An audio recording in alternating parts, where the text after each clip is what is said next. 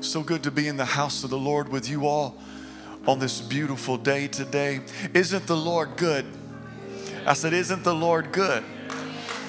He is great and greatly to be praised this morning. And I'm so glad that we're in the house of the Lord together. You may have had a rough week. You may have had a rough month. You may have had a rough year, a rough life. But I just want to tell you that the life giver is in the house today. And whatever you're going through, the Lord can turn it around for your good. I know it. I have seen him do it. And he can do it like none other. I want to welcome you into the house of the Lord today. If it is your first time with us worshiping, I hope you received a Connect card on the way in. If you did not, be sure you stop and get one as you leave today. Fill that out and you can drop it off at the table as you leave. We just want to say hello and thank you and give you a little gift for being here with us today. So be sure you do that before you leave today. And as always, as your pastor, I want to say thank you so much for your faithfulness with your tithes and with your offering and your giving. Just this last week, your giving made it possible for us to open up our church to pastors and church leaders, spirit-filled leaders in this tri-state area of Tennessee, Alabama, and Georgia. And Thursday and all day Friday, they were right here for free. We didn't have to charge anyone because of your faithfulness and because of God's provision. And I tell you what, I said, first service, I feel like a youth pastor this morning that's been at a lock-in for 2 days because we've had church. We were here till 11 o'clock, I believe, Thursday and Friday. I mean, we were moving chairs out. People were everywhere all over these altars. And I believe that same presence is here today. Amen. His same presence is here. But I just want to say thank you so much for your giving. And if you would like to give today, our ushers will be at the door as you leave, or you can go online at legacychurchrome.org, or you can text whatever that amount may be to that number on that screen. And once you get that situated, set up, it's a very easy process. So thank you so much for allowing us to do ministry, not only here in our house, not only here in this region, but literally around the world. And I just want to say thank you so much. Who's ready for the word of the Lord this morning? Open up your Bibles with me to Job chapter 42 today. Job chapter 42. I want to remind you that this coming Saturday we're starting off our month with corporate prayer. We'll be in corporate prayer on Saturday, and then Sunday through Wednesday will be a time of fasting. As always, I'm not going to put any type of regulations or tell you what to be fasting in your life. I will let you decide that, but I want you to join us over these next few days, starting on next Sunday with prayer and with fasting, and Saturday right here. I truly believe, as you've heard me say it many times, that what God has been doing here this year has been because of you and I touching heaven with prayer and fasting. About 65 people have been saved this year right here, and I believe it's because we are touching the heavens, and He's opening up a door of salvation over this house. So I want you to join us. I'm begging you, come and be a part of what God is doing right here through us and in us. Job chapter 42, I'll be there in just a moment. But if you have been alive long enough, if you've ever found yourself in the middle of a struggle, in the middle of a valley, you have probably heard, or someone has said to you, do not question the Lord. And we see at times, even in the Bible, where there are people that are questioning the Lord. But it's one thing when God starts questioning us. Amen. Because when God asks us a question, it is not so that He can receive information, but it is actually so that He can give it to us. That's the way that God works. When He asks a question, He doesn't need anything from us, but He's trying to show and give us something. And in Job chapter 42, verse 1 through 5, the word says, then Job replied to the Lord, I know that you can do all things. No purpose of yours can be thwarted. But you ask, who is this that obscures my plans without knowledge? Surely I spoke of things I did not understand, things too wonderful for me to know. You said, listen now, and I will speak. I will question you, and you shall answer me. For my ears had heard of you, but now my eyes have seen you. There are things that are going on in your present. There are things that are going on in your present that you will not be able to see, that you will not be able to make sense of until the future. Just because something doesn't make sense now doesn't mean that it really does not make sense. For it could just mean that you have not gotten to the place in your life where God can make sense of it for you. Amen. And if we are all honest right now with ourselves, we could testify that there are some things even maybe right now that does not make sense to us in the then. It felt hurtful then. You questioned it then. But when we look back at the then, we can understand it in the now. Because the very thing that I thought was destroying me, God was using to develop me. Amen. It's all about a principle of perspective. And I want to talk about and teach on that this morning. The principle of perspective, because where you sit determines what you see. And so often what you see determines what you will do. There are some things that you can see that I cannot see simply because you've been in the seasons that you are in. There are some things that you have been through that I cannot really associate myself with because I have never been there. It's not because those things actually do not exist, but it is because we are not sitting at the same place. Because where you sit determines what you see. Don't ever judge a parent who is trying to help a child. They're doing everything they can to get their troubled child some help. And so many times we say, why do they keep enabling them? Why do they keep spending their money on that kid? Don't judge until you've been there, because sometimes until you see it, you can't understand it yourself. Because where you sit, what you have been through determines what you see. This is why you can leave some people dumbfounded.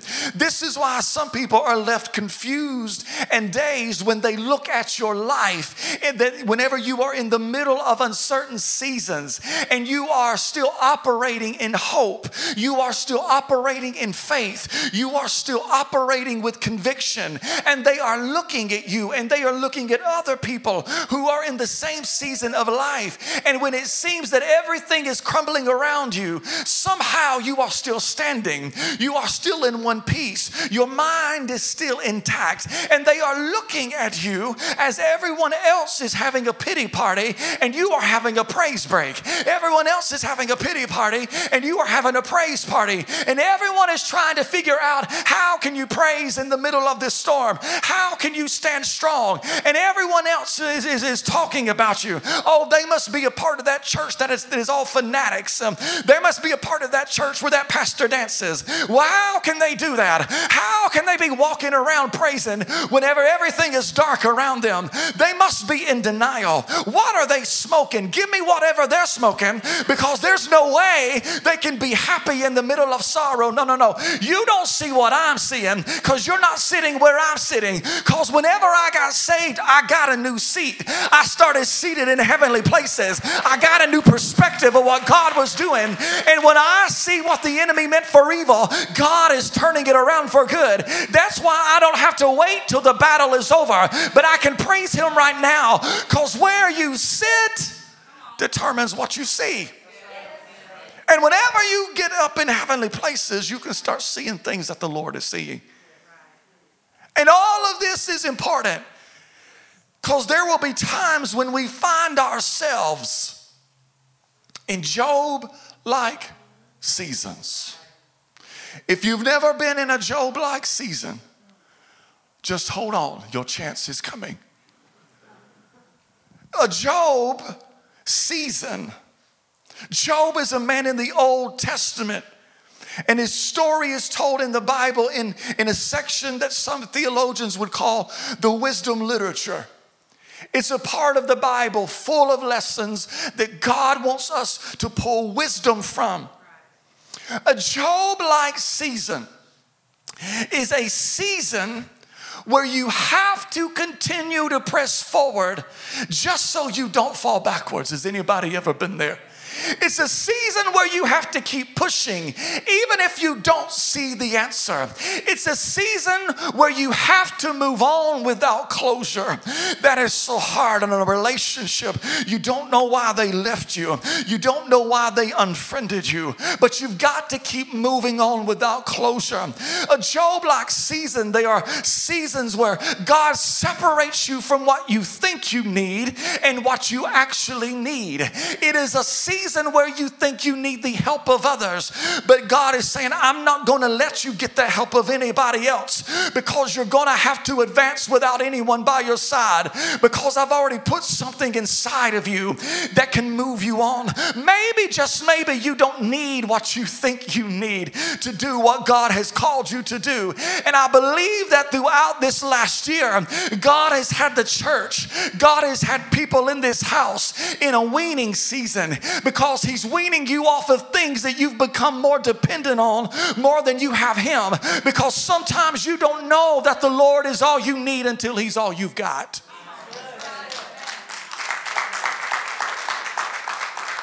And when you understand this perspective, it helps you manage these seasons of life, because where you sit determines what you see. So that means that there are times when I don't understand what God is doing, because I'm not seeing what God is seeing, because I'm not sitting where he is sitting. I see today, he sees tomorrow. I see the crucifixion, he sees an empty tomb.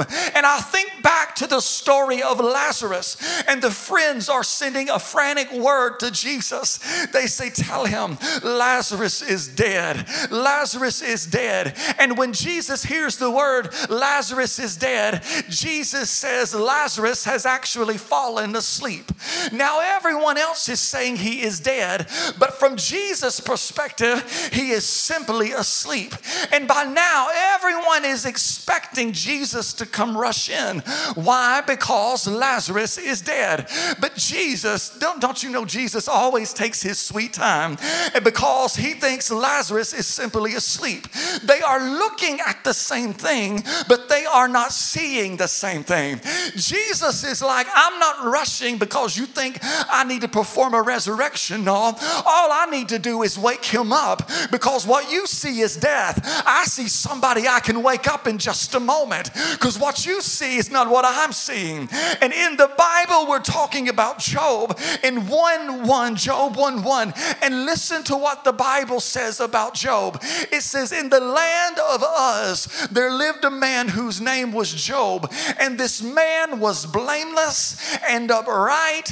He feared God and he shunned all evil. Wouldn't you love for the day of your funeral for someone to stand up and to be able to say those things about you? The Bible is giving details, somewhat unusual details. There's not many times where the Bible describes a man's character like that. It is like the writer is trying to get us to see that if anyone should have been able to avoid this season, it would have been Job. If anyone could make it through unfavorable times, if anyone could have jumped the hurdles, if anyone could have climbed the mountain, surely it would have been this man named Job. And one day, Satan is looking, prowling the earth like he does, for somebody to destroy. And the Lord looks at him and says, have you considered my servant Job? Thanks a lot, God. Satan was like, are you serious? I just heard you describe this man as blameless and he fears God and he has shunned evil. What, God? No, Lord, I don't want this man. Give me somebody that I can conquer. And Satan says in Job 1:9, he says, does Job fear God for nothing? Satan replied. He says, have you not put a hedge around him and his household and everything that he has? Did you get that? Satan says, is there not a hedge of protection around him? God did not say it. Satan said, does he not have something around him that I can't get through? So let's just look back. God says, hello, Satan, what are you up to? Satan replies, well, I've been all throughout Rome, Georgia, and I've been trying to find somebody's life to mess up. And God says, well, have you tried Job? And Satan says, well, no, not really, because, well, didn't you put a hedge of protection around him? Are you getting it? Not only does Satan know who Job is, he also knows that there is something supernatural, a protection all around him. The question is, if God didn't tell him there was a hedge of protection, how did he know? Unless Satan had tried previously and he had just been coming and he realized there is something special about this guy. Why can't I get to him? Why can't I get through to him? Sometimes you just gotta have a praise break and thank God for the hedges that you don't even know exist around you. There are times when we are so focused on the things that got to us that we forget to praise him about the things that never got through us, all because of a hedge of protection all around us. The verse said, not only is there a hedge around him, it said there was a hedge around his household and everything he had. That means not only is there a hedge around you and I, but there's a hedge around everything you have and everything you own. That should make you praise the Lord. So not only has he been trying to get to me, but he's also been trying to get through every person in my household. Have you ever found yourself in a season where it felt like everybody was under attack in your house? He was going through everything. Listen, there are people in your house, they want nothing to do with the Lord. You may be married to the person that wants nothing to do with church. They can't stand it. You go through on Monday and you reserve seats for them because they told you that they would come. But come Sunday morning, it's like they fall into a coma and you cannot wake them up. There are people in your house that want nothing to do with God, nothing to do with church, but guess what? They are protected because of your faithfulness. Because of you, they've got a hedge around them.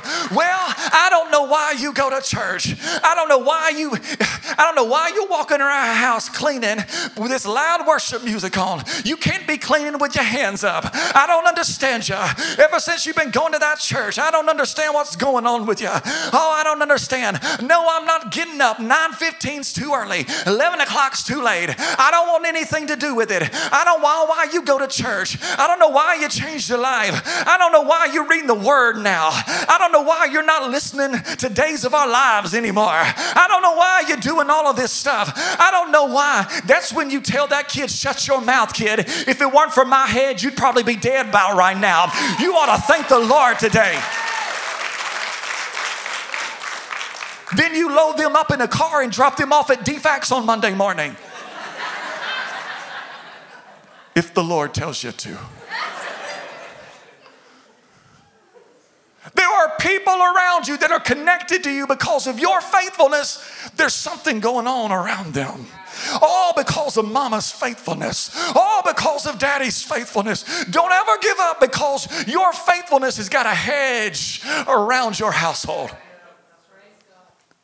Satan leaves this conversation with the Lord And he begins to orchestrate an attack on one man, Job, like none that has never been documented before.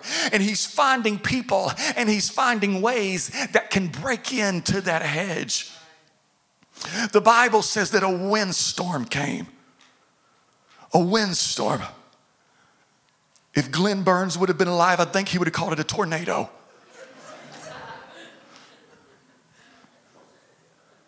A tornado comes and hits his children's home and kills all of his children.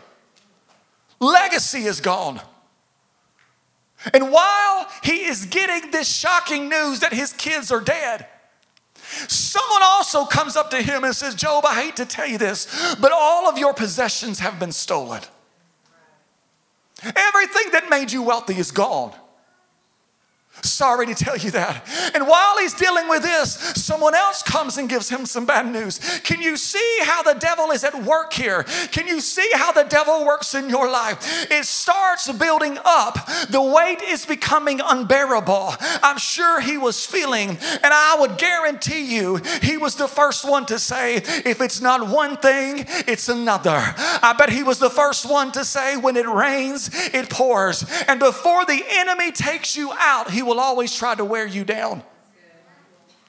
So be careful whenever you are tired. Be careful whenever you start to feel weary.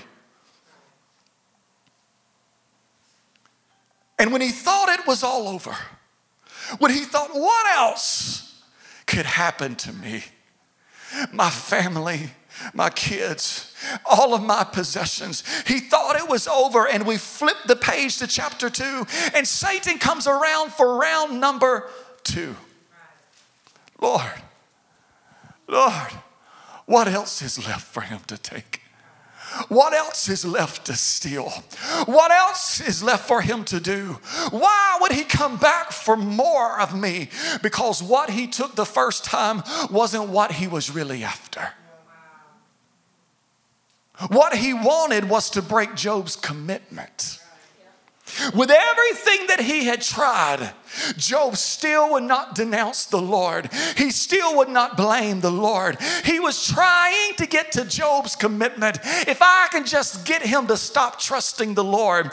The devil was after Job's commitment, and the devil is after your commitment. You thought it was about a job. No, it's about your commitment. You thought it was about a lost child. No, it's about your commitment. He's tried to distract you on Sunday mornings. You woke up with a headache and thought, oh, no, I can't do this. He's been messing with your children. He has stole this and he has stole that. But that's not what he is after. He is after your commitment to the Lord. And that right there is whenever you've got to rise up on a Sunday morning and look yourself in the mirror and stand there and say, though he slay me, yet will I trust in him. Though it's been hard, I'll still trust in him.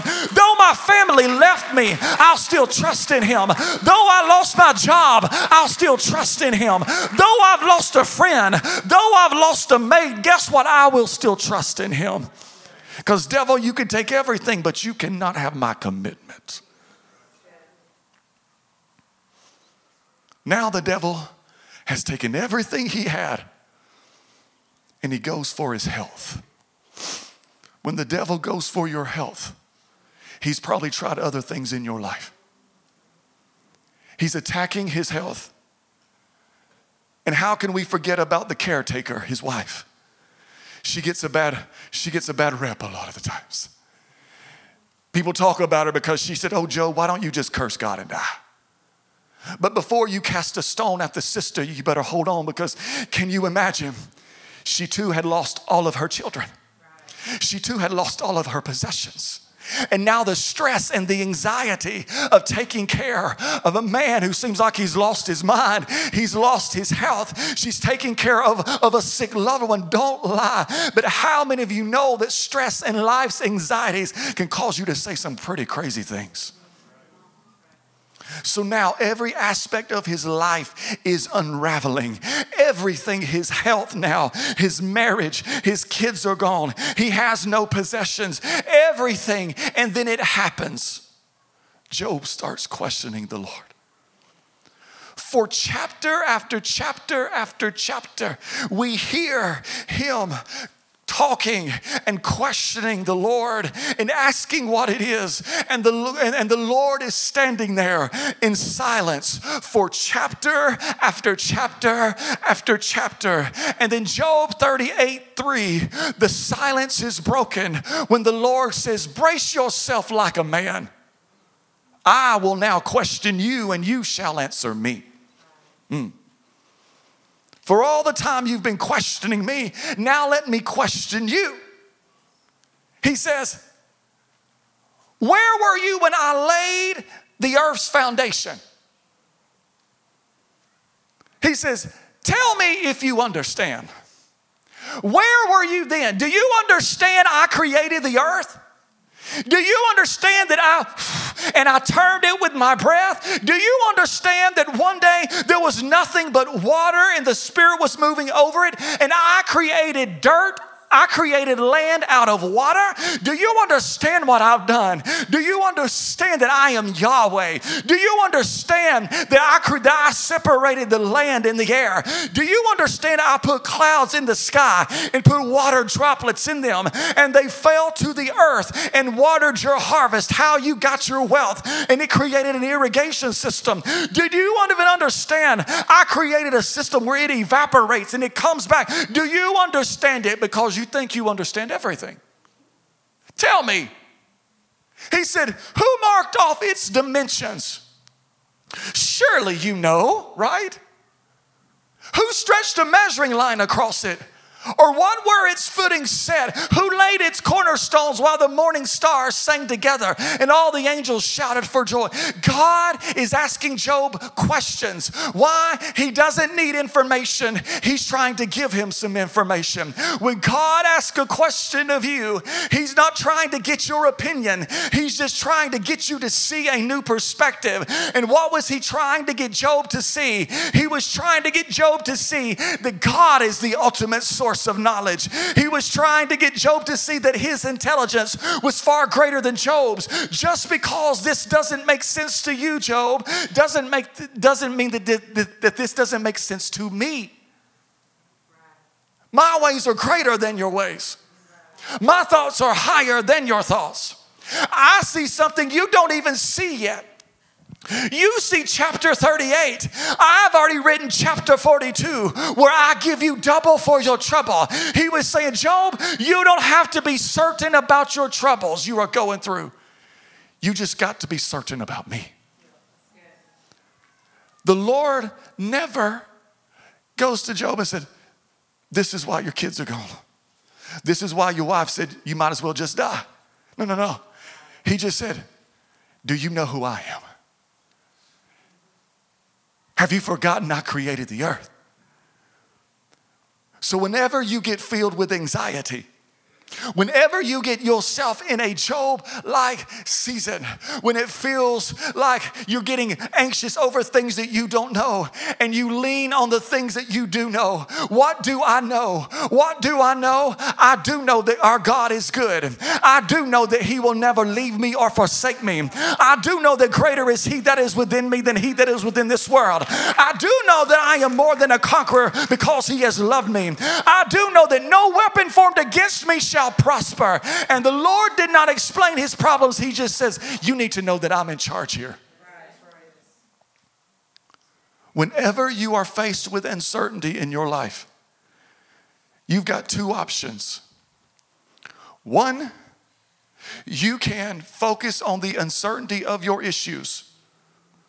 Or two, you can focus on the certainty of the Lord.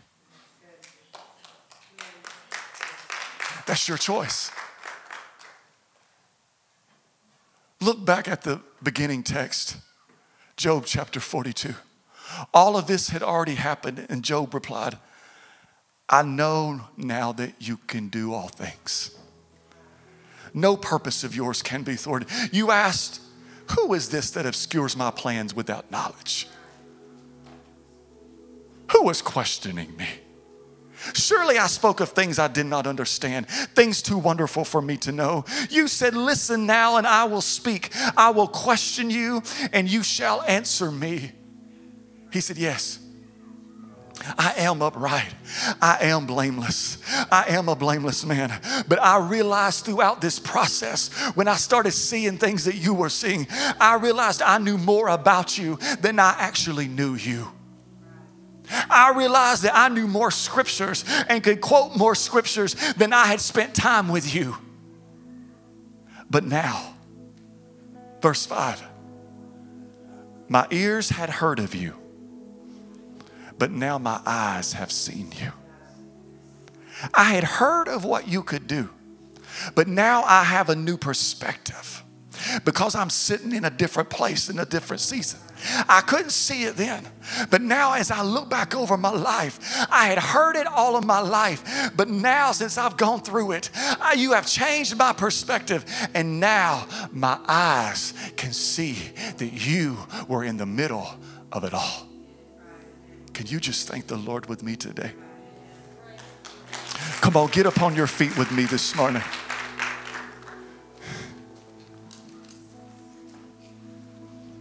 I'd heard it all of my life, but now my eyes have seen it. I had heard it, but now I've got a new perspective, and now I can see that what was meant to harm me, you've worked it out for my good. I was in a Job season where I had to keep pushing forward just so I wouldn't fall backward. I had to leave the season when there was no closure. I was in it, but now I look back, I've got a new perspective, and I can see that your hand was all over it. Would you just raise up your hands with me today? Would you just close your eyes and bow your head today? I want to pray for you today. If you're in this place and you say, you know what? I got a Job season.